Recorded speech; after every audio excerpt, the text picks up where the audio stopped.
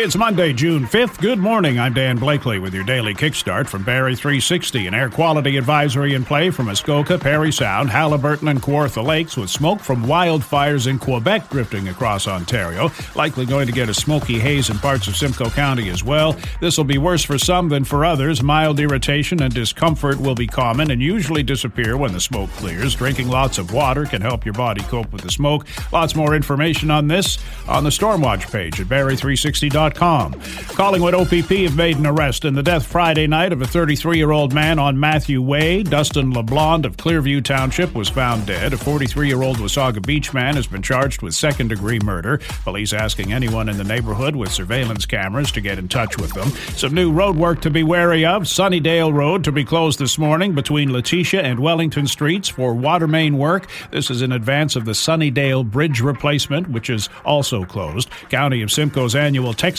collection program begins today and runs for 2 weeks. Residents should have received pink plastic bags in the mail that can be filled with clothing and textiles, including towels and pillows, hats and scarves, backpacks and sleeping bags, shoes and socks. The bags will be picked up on the regular collection day this week and next, depending on the zone. This does not apply to Barrie and Orillia. Spider-Man Across the Spider-Verse was the big ticket at the weekend box office. The Little Mermaid slipped to second. The Boogeyman debuted in third.